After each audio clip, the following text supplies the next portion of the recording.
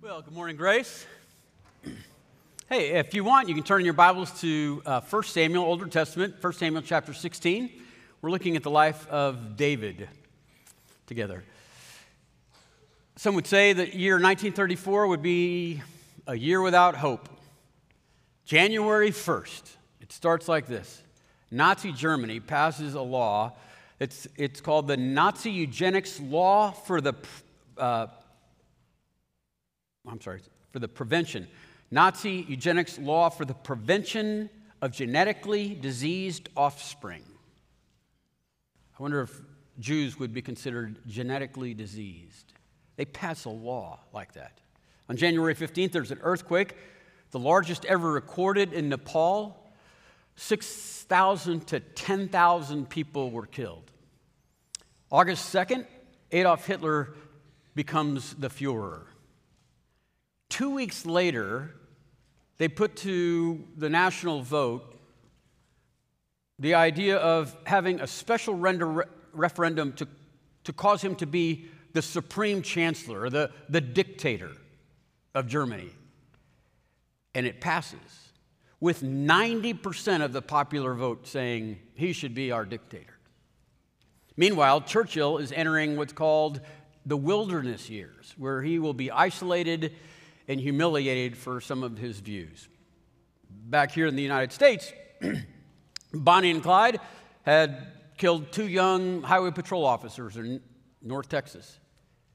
Babyface Nelson and John Dillinger and the other wild boars are running wild throughout our country, destroying everything they touch. It was during the Great Depression, and it was a Great Depression. Not just economic, but even the land itself. It was during the Dust Bowl. Everything, everywhere you looked, was dead. In all 4 corners of the world, there was serious unrest taking place. Assassination, coup attempts, civil wars, even in major powers like Russia and China. It was a year of no hope.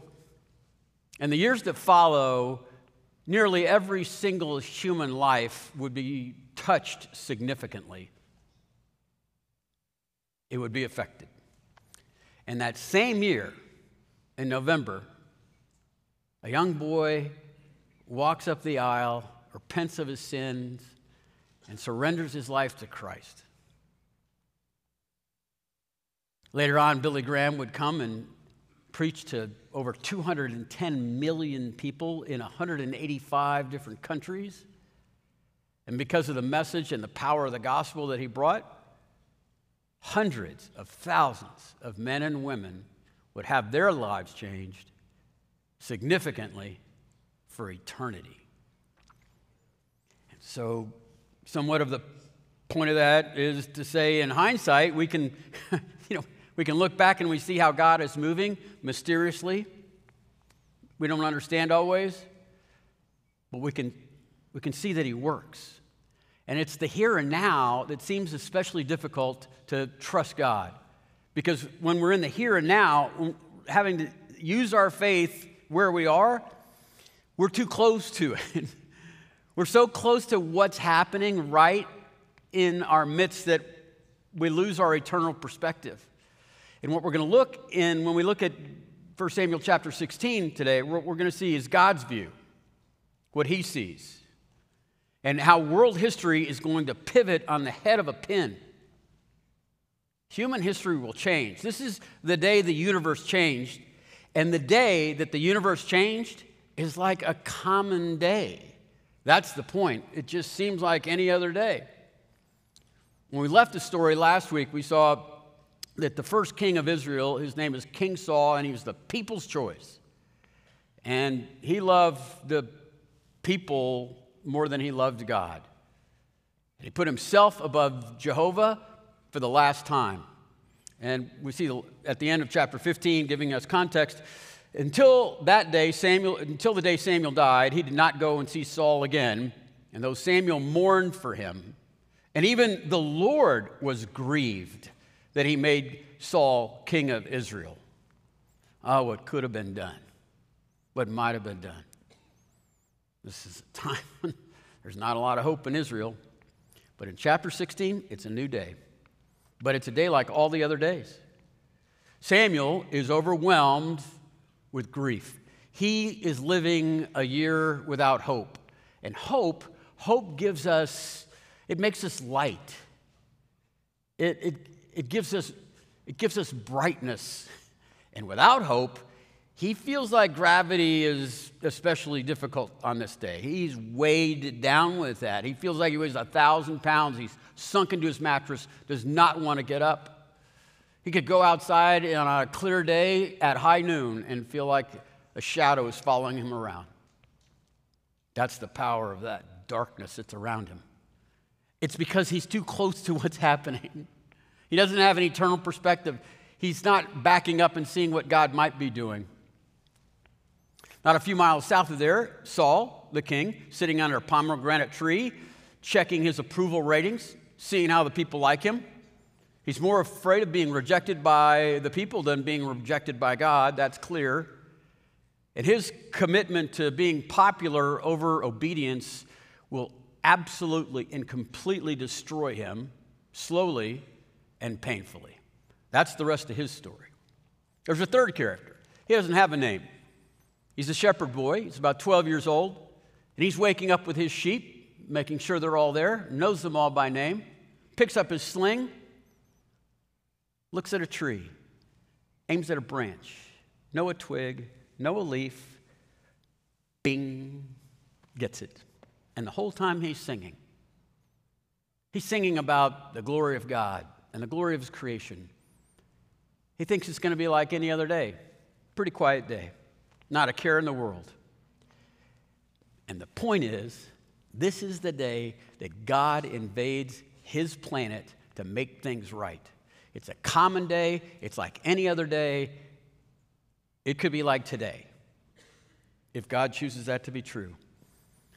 This day, chapter 16, verse 1, is the day where God dries his own tears and says, it's time to move forward.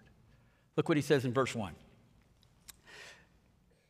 Jehovah said to Samuel, how long will you mourn for Saul, since I have rejected him as king of Israel?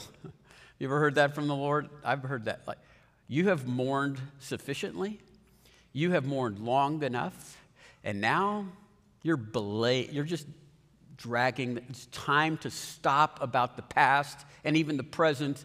Let's move on to the future. Let's see what God is doing. God is at work. The rest of the verse, so he says, fill your horn with oil and be on your way. I'm sending you to Jesse of Bethlehem. I have chosen one of his sons to be king. I have picked my king. A better translation, a perfect translation would say this: I have seen it to myself, a king. I have seen it to myself, to a king. I've seen it. I've made that king happen. But the reason I'm saying seen it is because the idea of seeing and looking is a primary word of importance throughout all of books 1st and 2nd Samuel, because it is in that. That's why we have it in red letters there. It means that it's what God sees and whatever you see, whatever you value, and a lot of times what you put your hope or your faith in. Because the theme, the first lesson we're going to learn here is to see spiritual. Seeing spiritually. That'll be the giant contrast and the big punch today.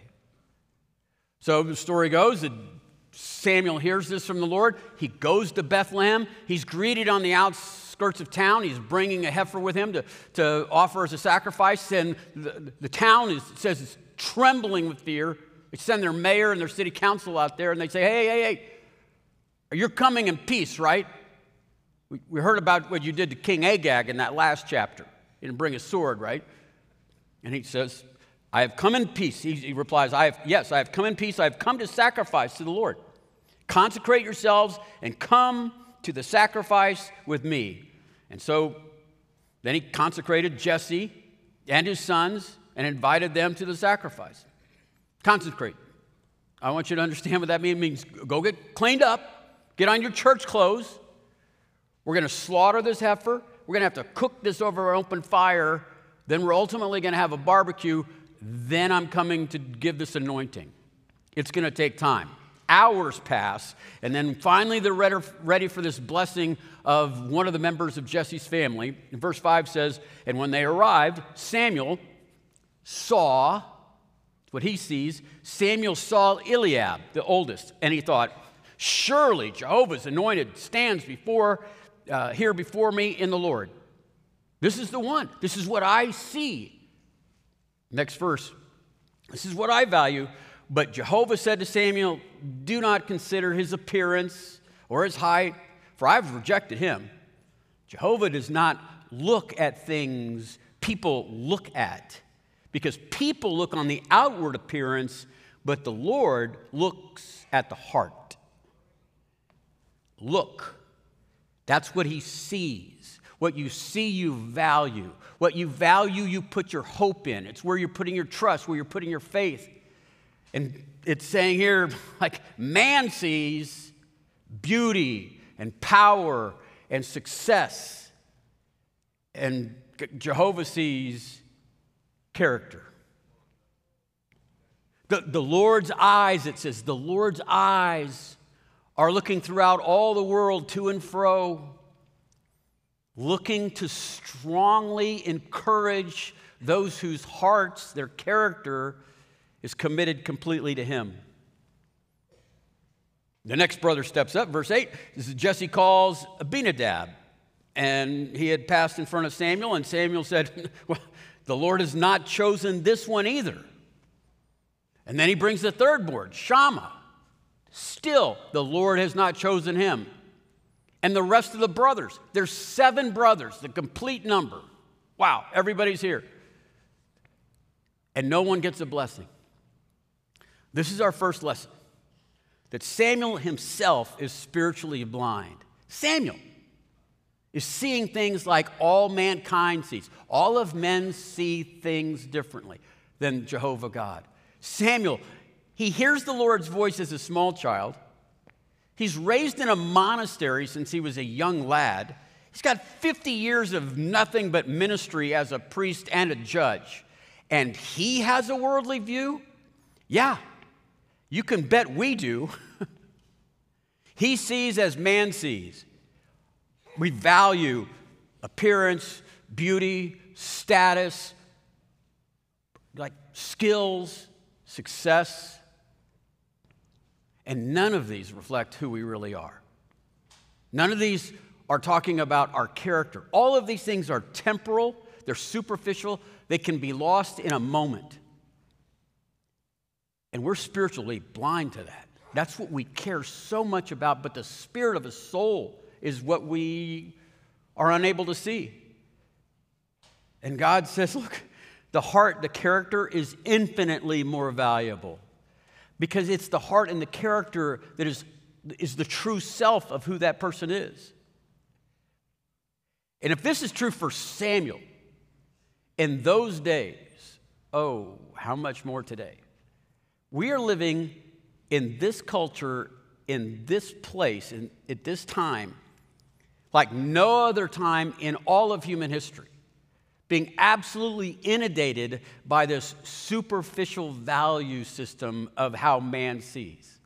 I'm talking about like no other time, not a century ago for sure, but like 10 years ago, 5 years ago. It just keeps getting worse at an exponential rate. Skin-deep values, how we keep score of what matters in our own lives and in the lives of the people we interact with.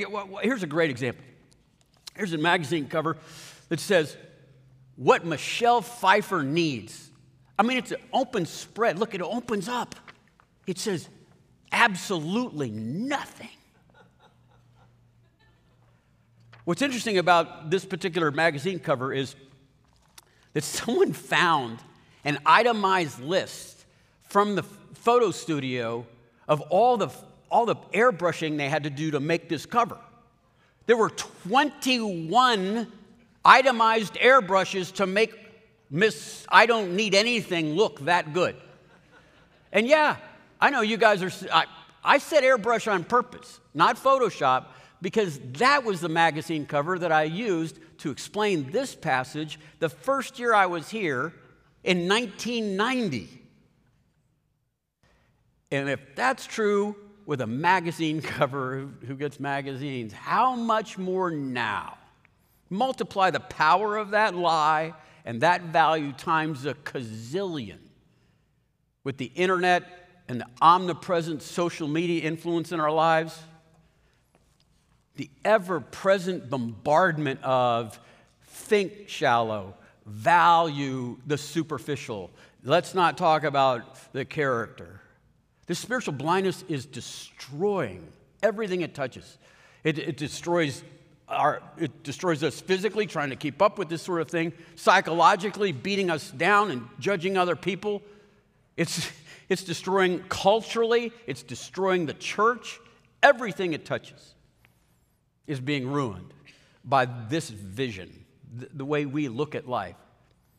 I was listening to an extensive interview between Mike Rowe, Dirty Jobs, Mike Rowe, and he had a combat veteran on, Joey Jones, who had lost both his legs in Afghanistan. And it was mostly trying to tell his story and how that happened, but what it really was a master's class on how to be a man of character.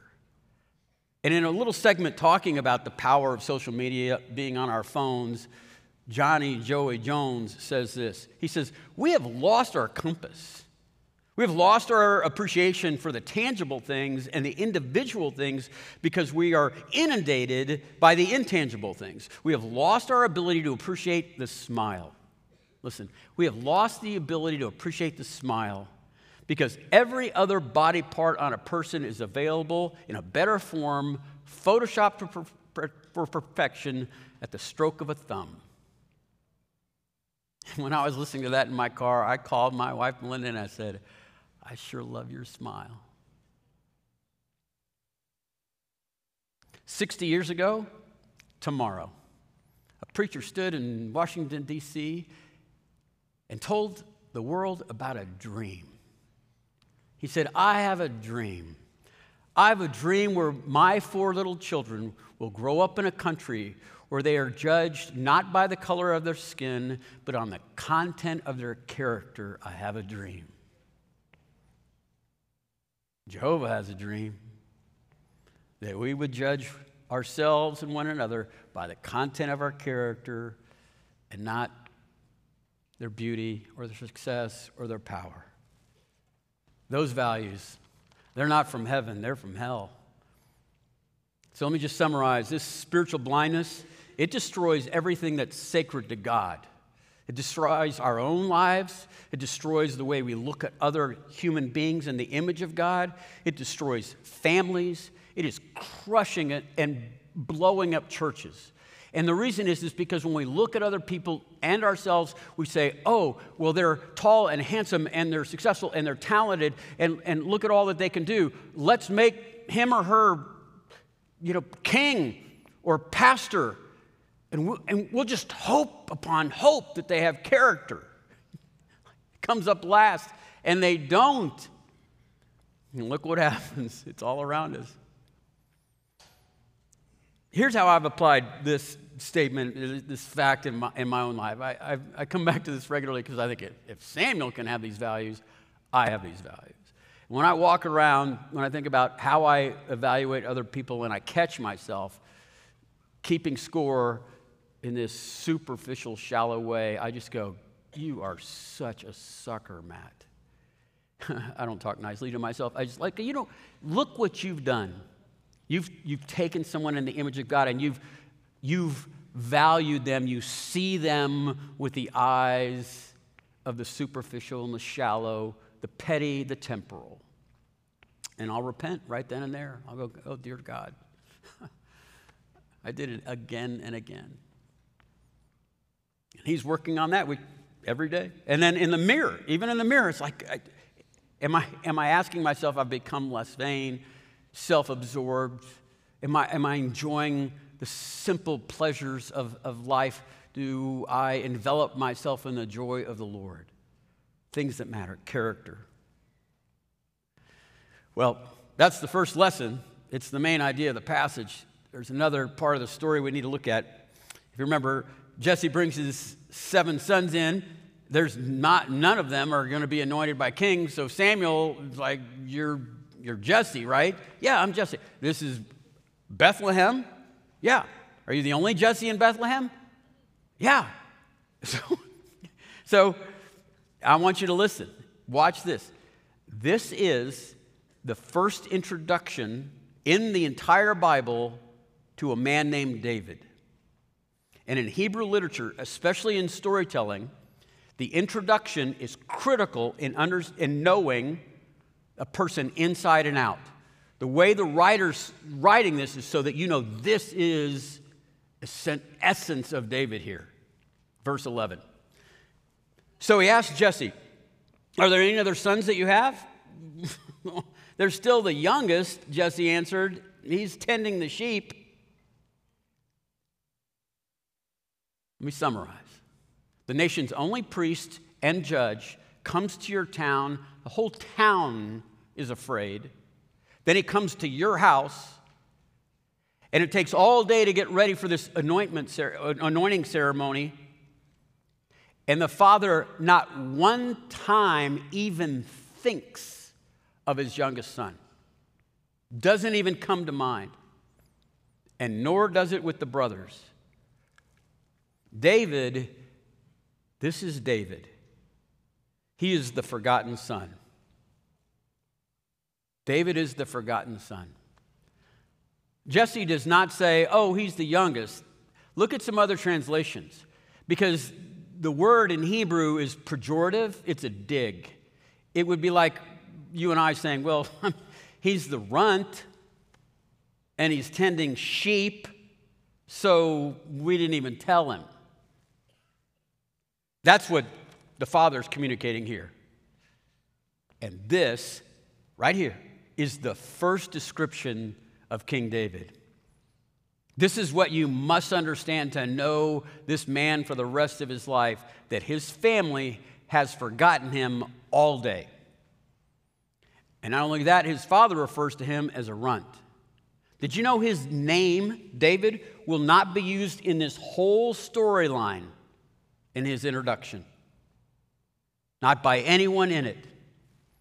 And Jesse doesn't say, oops, I forgot. I'll go get him. Oh, no. His response is, well, yeah, I got one more. He's the runt, and he's doing chores. It's Samuel that says, well, you go get him. Nobody sits until he gets here.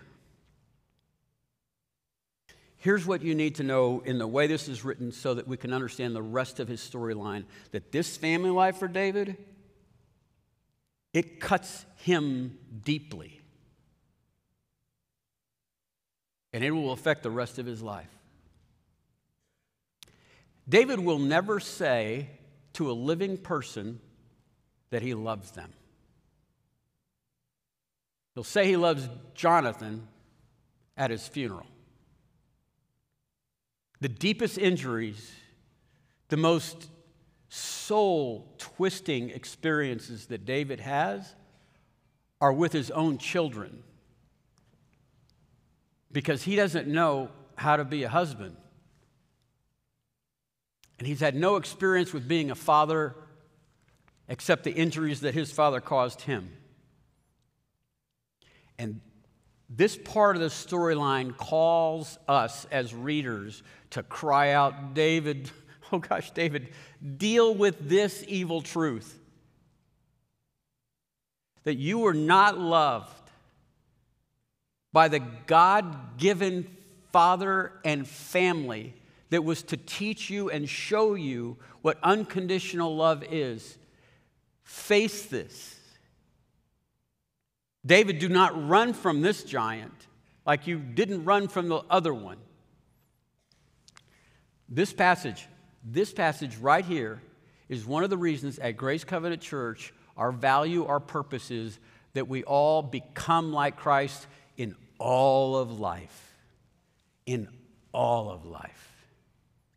Because David's going to do what so many believers do, and that is he's going to compartmentalize his faith. He's going to say, oh, dear God, I'm going to trust you, the Lord of the armies, in these battles. I'm going to trust you to be a great leader. I'm going to trust you. I'm going to put my faith and I'm going to depend upon you in acquisition of land.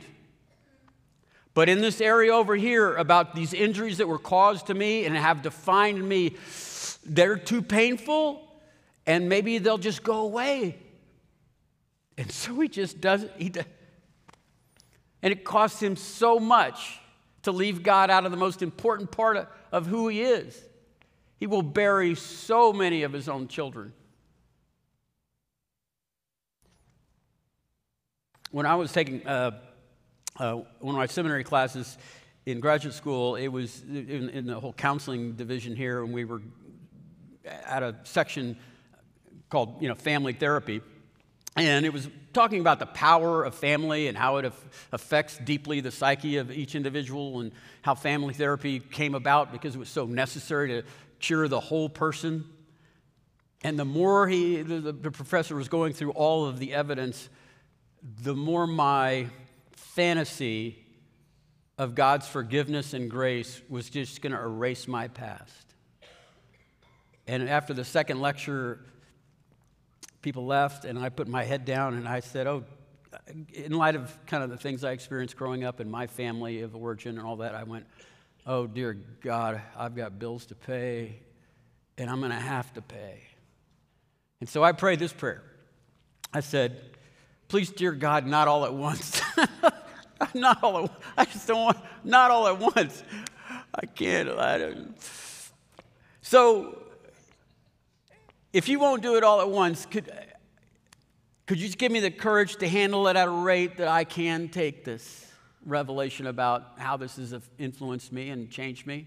And then could you give me the wisdom to know how it's finding itself in my life with other people, in the way I view myself and how I view you as a father? Could you give me courage and wisdom? And did I tell you, could you not do it all at once? You can't compartmentalize. And here at Grace, we're so committed to becoming like Christ in all of life. We provide opportunities in our men's ministry. The first year, the Quest curriculum talks about home of origin and how to bring that into the lordship of Jesus Christ. In the women's ministry, the Cultivate discipleship ministry has a lot of focus on courage. But in this application, and you look at the fullness of David, be warned. You need to become like Christ in all of life. And when you pray the prayer that I was just mentioning, that you allow Lord into that, you can find that if he's Lord of all, he'll be Lord of your past. And when you go to him, he has a name. His name is Jehovah Rapha, the God who heals.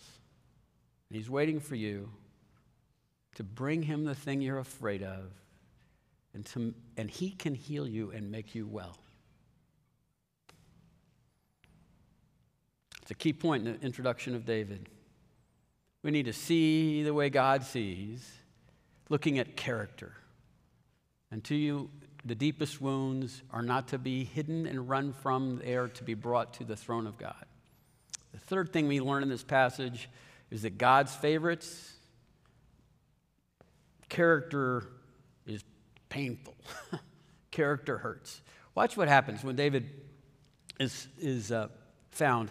Verse 12, and so he sent for David, and again, look how there's no name there. So he sent for him and had him brought in, and now he is ruddy and beautiful in eyes and handsome in appearance. And then Jehovah said, rise and anoint him. This is the one. And so Samuel took the horn of oil and anointed him in the presence of his brothers. And from that day on, the Spirit of the Lord came powerfully upon David, and Samuel went back to Ramah. The Spirit of the Lord came upon him powerfully.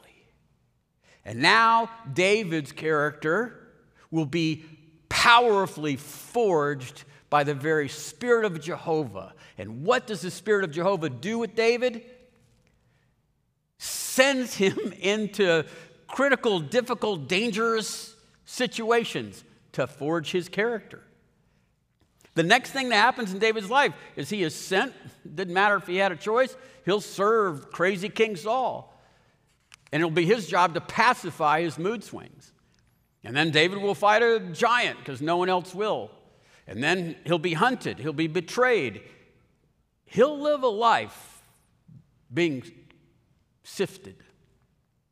And if you look throughout the Bible, I mean, just read through. It's as though, like virtually every time the Spirit of the Lord comes upon someone in a mighty way, the next scene is persecution, jail time, hardship, wilderness, a war they have to become heroic in.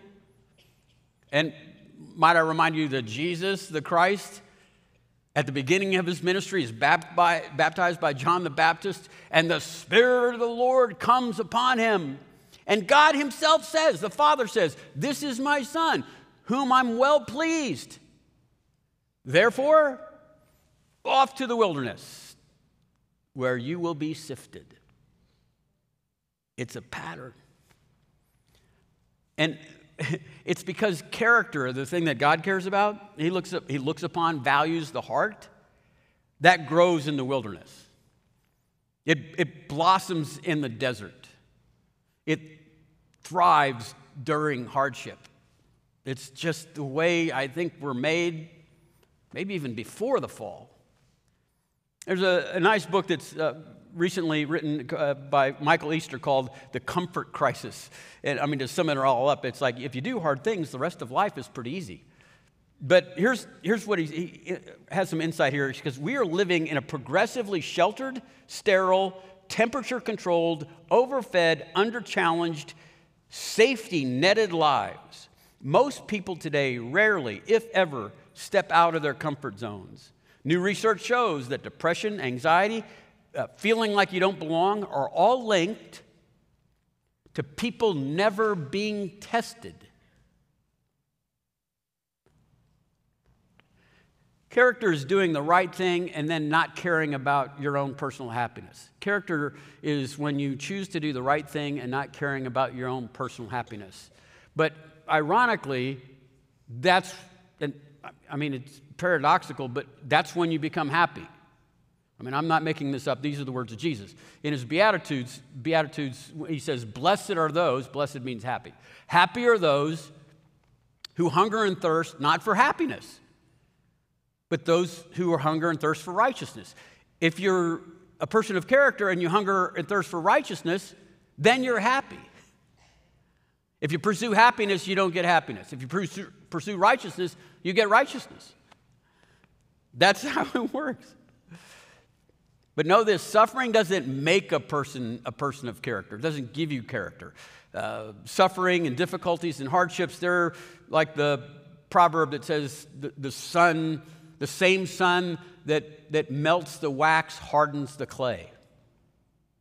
And that's the case in the storyline here. You're going to see that the same kind of difficulties that Saul has to endure, it's going to harden his heart, make him crazier to get away from God and to up his pride, while David is experiencing difficulties and hardships, and it will cause him to soften like wax. He'll become more humble, more joyful, more caring and sweet. Because it's in that suffering that surfaces our motives. I mean, it comes to our awareness, quite frankly, that we're not first and foremost seeking first the kingdom of God and his righteousness. We're seeking something else, and that something else we might be losing. It might be slipping away from us, our beauty, our power, our influence, our wealth, and we're clinging to it in some way, and it just shows us that we're living, in our first point, a superficial viewing and valuing the simple life. And so suffering brings that to our mind. We're forged by the Spirit of God in bringing difficulties in our lives, and it causes us to break these spiritual blinders off. Now we're no longer blind, spiritually, I hope, if it works, if you allow it to. And then you can confess, you can have, again, a transparent prayer time where you say, Lord, I have put my identity in things that do not matter. I see things in the way the world sees things instead of the way you see things. And I want you to know not only that, but I have made the temporal more important than the eternal. And when I say that, I mean you. I have made you second and these other things first. And I see that now. I will hunger and thirst for righteousness. That's my goal. So let me just conclude by saying this.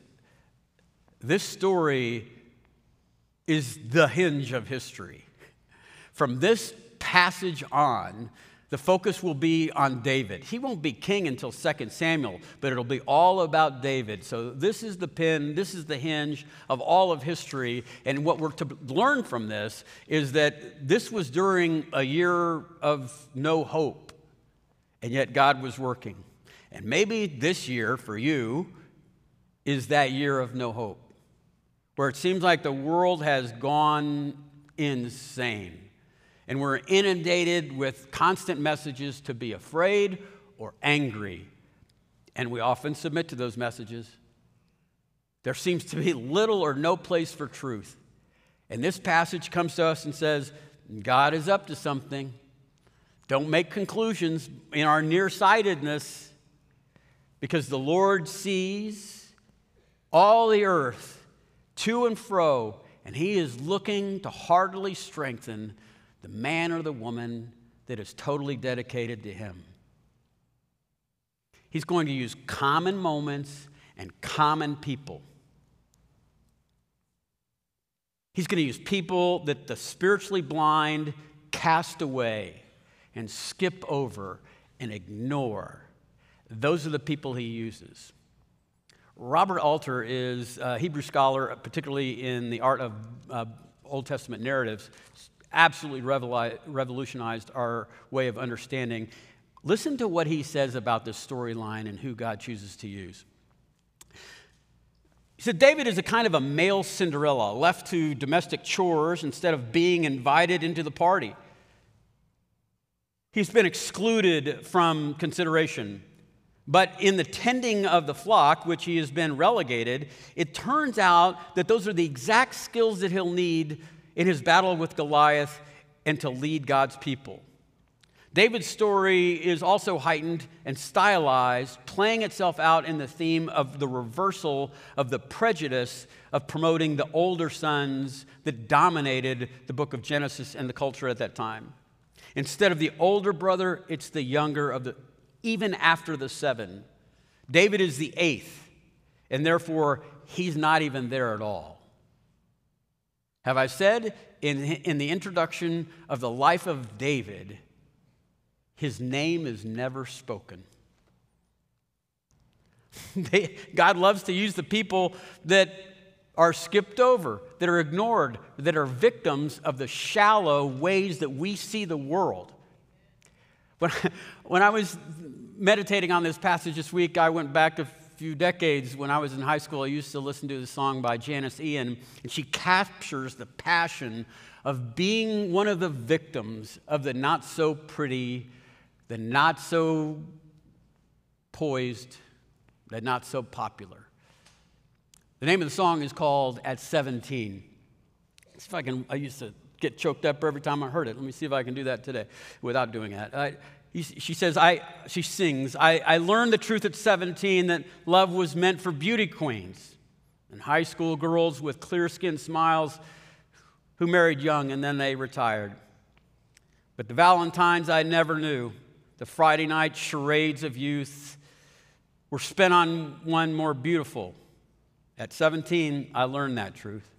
And those of us with ravaged faces and lacking in the social graces, we desperately remained at home and we invented lovers on the phone who called to say, come dance with me. To those who know the pain of a Valentine that never came, and those whose name was never called when choosing sides in basketball, Janice Ian says, yeah, it's a shared pain. But this passage comes to us and says, if you could put your ear on the Bible and hear the rhythm of the heartbeat of God, you would know this, that this is just the type of person that Jehovah God loves to use. The ones that are forgotten, that don't get the Valentines and don't get picked, because he does not see as man sees. He doesn't care about our traditions and values of the firstborn or the most beautiful. He sees character. So he almost makes a point of choosing the younger instead of the older. It's Abel instead of Cain, and Isaac instead of Ishmael, and Jacob instead of Esau, and Moses instead of Aaron. He's looking for the women who have a heart after him that are unwanted, and they're old, and they're barren. And so he chooses Sarah over Hagar and Leah over Rachel. And this whole story, 1 Samuel, starts with an older barren woman named Hannah, whose soul is beaten down because she learned at 17 she was not going to count. But she counts in Jehovah's eyes. Jehovah loves to use the girl that no one wants. Jehovah will choose to use that son that is forgotten. It is through the weak and the foolish that God exalts his glory. It makes for a better God story, doesn't it? It does. And so this story about this nameless 12-year-old shepherd boy could be our story too. This Cinderella man. And this story ends as it pivots to chapter 17, when all the troops are wrestling and getting ready for a war with the Philistines. And you could almost hear God himself say, "Hey, Cinderella, your coach awaits." Boy, we serve a great God.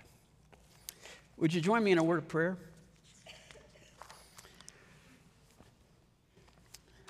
Lord, we are cut to the quick. If Samuel